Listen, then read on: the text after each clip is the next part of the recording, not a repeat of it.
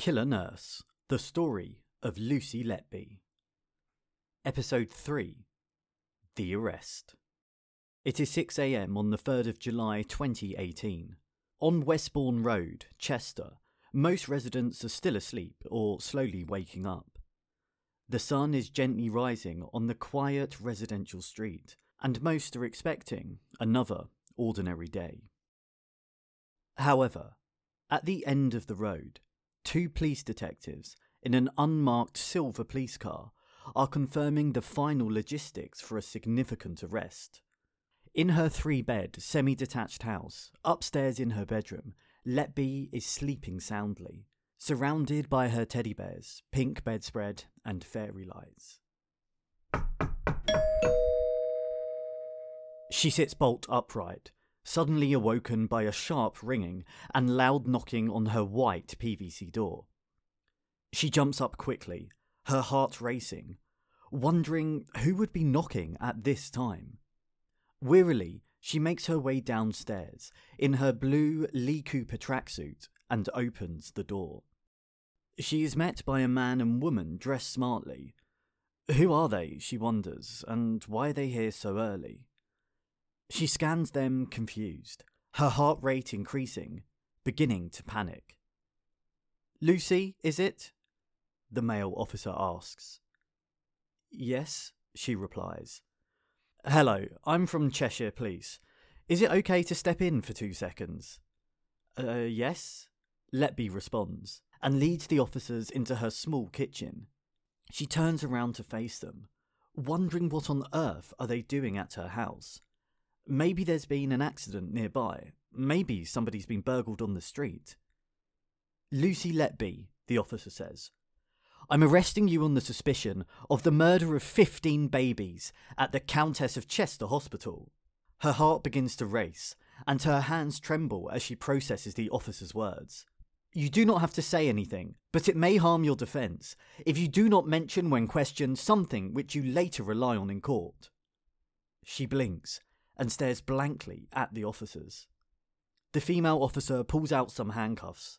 "I need to put you in these, Lucy," she says, and places Letby's hands behind her back and cuffs her. Less than 6 minutes since the officers knocked at her door, she is led outside in cuffs, looking pale and anguished, and placed in the unmarked silver car. She slowly gets into the car, and the door is shut. The officers look at each other. They've got her. She has, finally, 2 years since concerns about her conduct were first raised, been arrested on suspicion of murder. The residents on Westbourne Road peek out of their windows at the scene in front of them. They look on throughout the day as more and more police cars arrive and a large police van is parked outside of her property.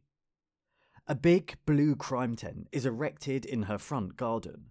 It looks most out of place on the quiet Westbourne Road. That day, the residents gossip to each other in the summer sunshine in their front gardens. Drinking tea, they ask, "Isn't that the house of that nice nurse Lucy? What on earth do the police want with her?" They wonder. This is the shocking true story of the British serial killer nurse Lucy Letby. Based on court and documentary evidence, this podcast dramatisation examines her shocking crimes and what became one of the biggest criminal trials of the century. Due to the distressing nature of her crimes, listener discretion is advised. I'm Joshua Perry Parker, and this is Killer Nurse, the story of Lucy Letby. Episode 3, The Arrest. It is not until March 2017 that the Countess of Chester Hospital decide to involve the police and contact them to look into a large number of unexplained deaths. They write a formal letter to Cheshire Police and ask them to review the cases. This is mostly for the assurance of the hospital, the management say. They emphasise that there is no suggestion that anyone is under suspicion or that anyone is to blame. This is just to protect staff, seek assurance on the cause of deaths, and ensure they have covered everything possible. Letby, at this point, is still working at the hospital. She's in an administrative role now, which she hates. However, she is looking forward to returning to work in the intensive care neonatal unit in May. Cheshire Police receive the letter and pass it to Detective Superintendent Richard Lewis. As he reads it, his brow furrows. He's been in the force a long time, but this is a first for him. He has never been asked by a hospital to look into the deaths of patients in their care. He phones the hospital and arranges to meet with Dr. White and Dr. Raj, the two clinicians who initially raised concerns about Letby. He meets them a few days later, listens to their concerns, and says he will look into it. But Detective Lewis isn't initially convinced that Letby should be a suspect. However, clearly, a big investigation is required. An investigation is set up called Operation Hummingbird.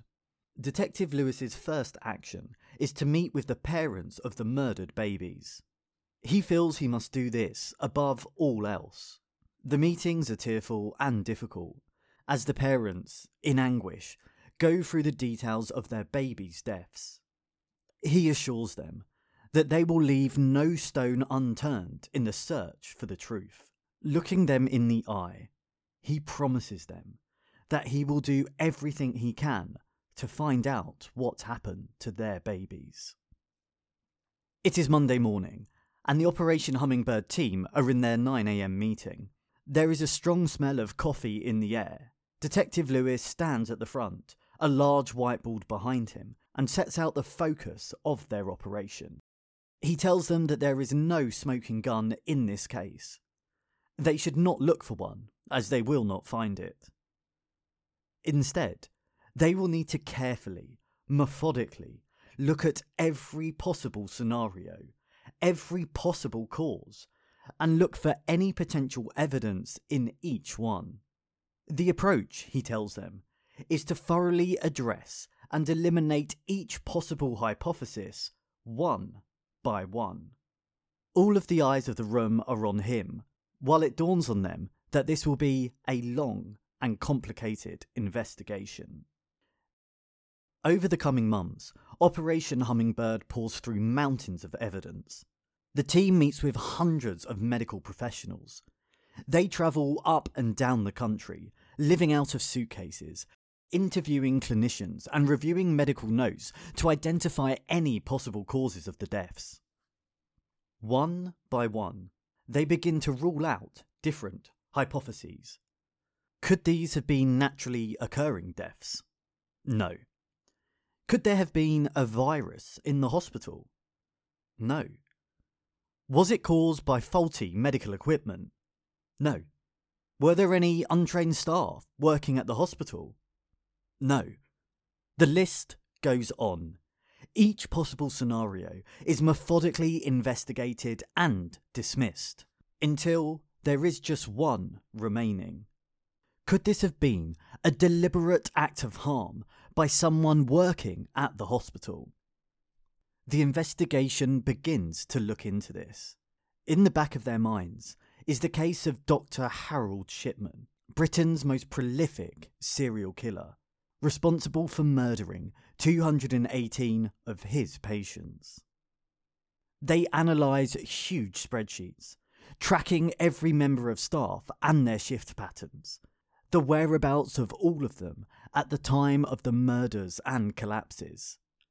They track thousands of timesheets, marking X's down to the staff on duty, and within moments, a pattern begins to emerge next to the staff member called Letby, Lucy.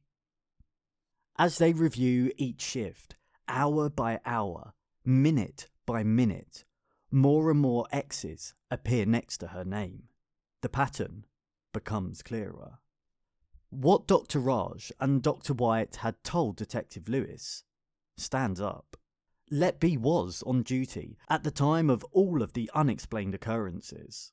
Even more than that, Letby was the sole nurse on duty at the time of nearly all of the unexpected deaths.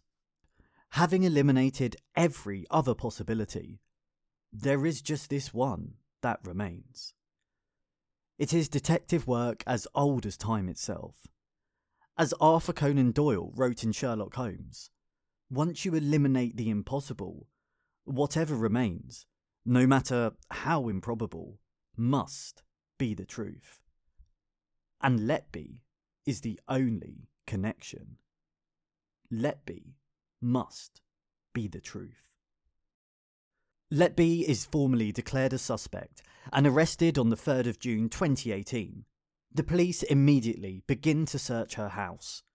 They are looking for any evidence to connect her to the murders.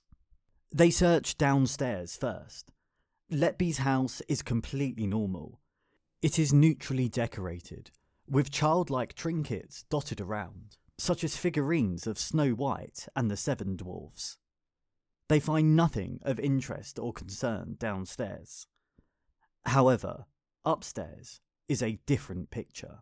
In her bedroom, they pull out 2 large shopping bags. One is a bag she got in Ibiza, the other is a supermarket bag. As they open the bag, they find reams and reams of documents and paper. Wearing plastic gloves, they begin to flick through the documents. They are hospital documents, confidential medical documents that Letby has stashed under her bed. In total, there are 257 confidential documents and medical handover notes, and the names on some of these documents are familiar to the investigators. Many are related to the babies that have died. As they continue to root through her possessions, they also find pieces of paper that she has scribbled on. Her writing is erratic and chaotic. It appears to be from the mind of a very troubled person. A female officer going through the sheets of paper stops at a green square post-it note. Her eyes widen as she begins to read the writing Letby has written. This is the post-it note in full. I can't breathe. I can't focus. Everyday overwhelming fear and panic. I am an awful person. I pay every day for that. Kill myself right now. I'll never have children or marry. I'll never know what it's like to have a family. Her writing is all over the place, switching moods and thoughts. She continues. I haven't done anything wrong. Police investigation, forget. Slander, discrimination, victim, all getting too much, taking over my life. Hate myself so much for what this has done. Panic, fear, loss, hate. I feel very alone and scared. What does the future hold? How can I get through this? How will things ever be like they were? I don't deserve to live. I killed them on purpose because I'm not good enough to care for them. I am horrible and I don't deserve mum and dad. The world is better off without me.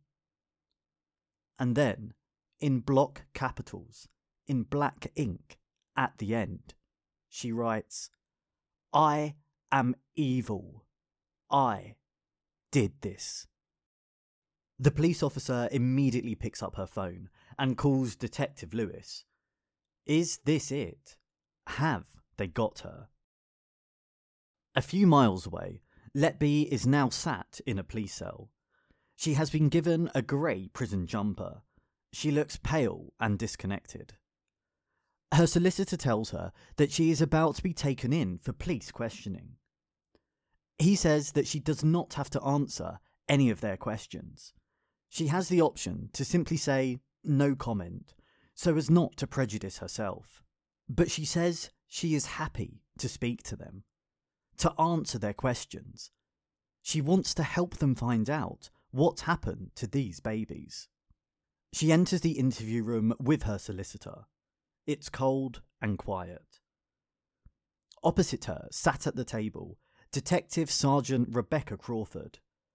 She watches Letby as she walks in and tells her to take a seat. She leans over and clicks on the tape recording machine. The machine emits a long beep as it whirs into action. Over the next few hours, she asks Letby question after question about all of the deaths at the neonatal unit. She is asked, "Did you have any concerns that there was a rise in mortality rate?" "Yes," Letby replies. "They told me there had been a lot more deaths, and that I had been linked to some of those." Detective Crawford asks, "So tell me about that. What concerns did you have?" Letby, "We'd all just noticed as a team in general, the nursing staff, that this was a rise compared to previous years." Detective Crawford continues to question Letby, hours at a time, with short breaks in between. Letby professes her innocence, quietly, calmly. Graphic accounts are put to Letby about the baby's deaths. She doesn't react. She doesn't cry, get angry, shout. She sits there, devoid, detached, emotionless. Her defense will later claim that this was someone in shock, unable to process what was happening. However, this struck Detective Crawford as remarkable. If someone was wrongly accusing you of murdering 15 babies, would you not react, not cry, not shout? After hours of questioning, you'd break down, emotionally and physically exhausted from having to continually profess your innocence. But not Letby. In total, they keep Letby in for interviews for 96 hours. This is the maximum time permitted under UK law. After these 96 hours, they have to charge her or release her. After hours of questioning, going through each baby's death, Detective Crawford knows they don't have enough. Letby has given them nothing. They release Letby on bail on July the 6th, 3 days after she was arrested.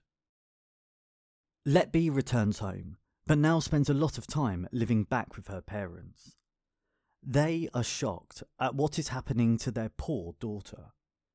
They know their daughter would never hurt anyone, let alone a baby in her care. They watch Letby become quietly withdrawn from life.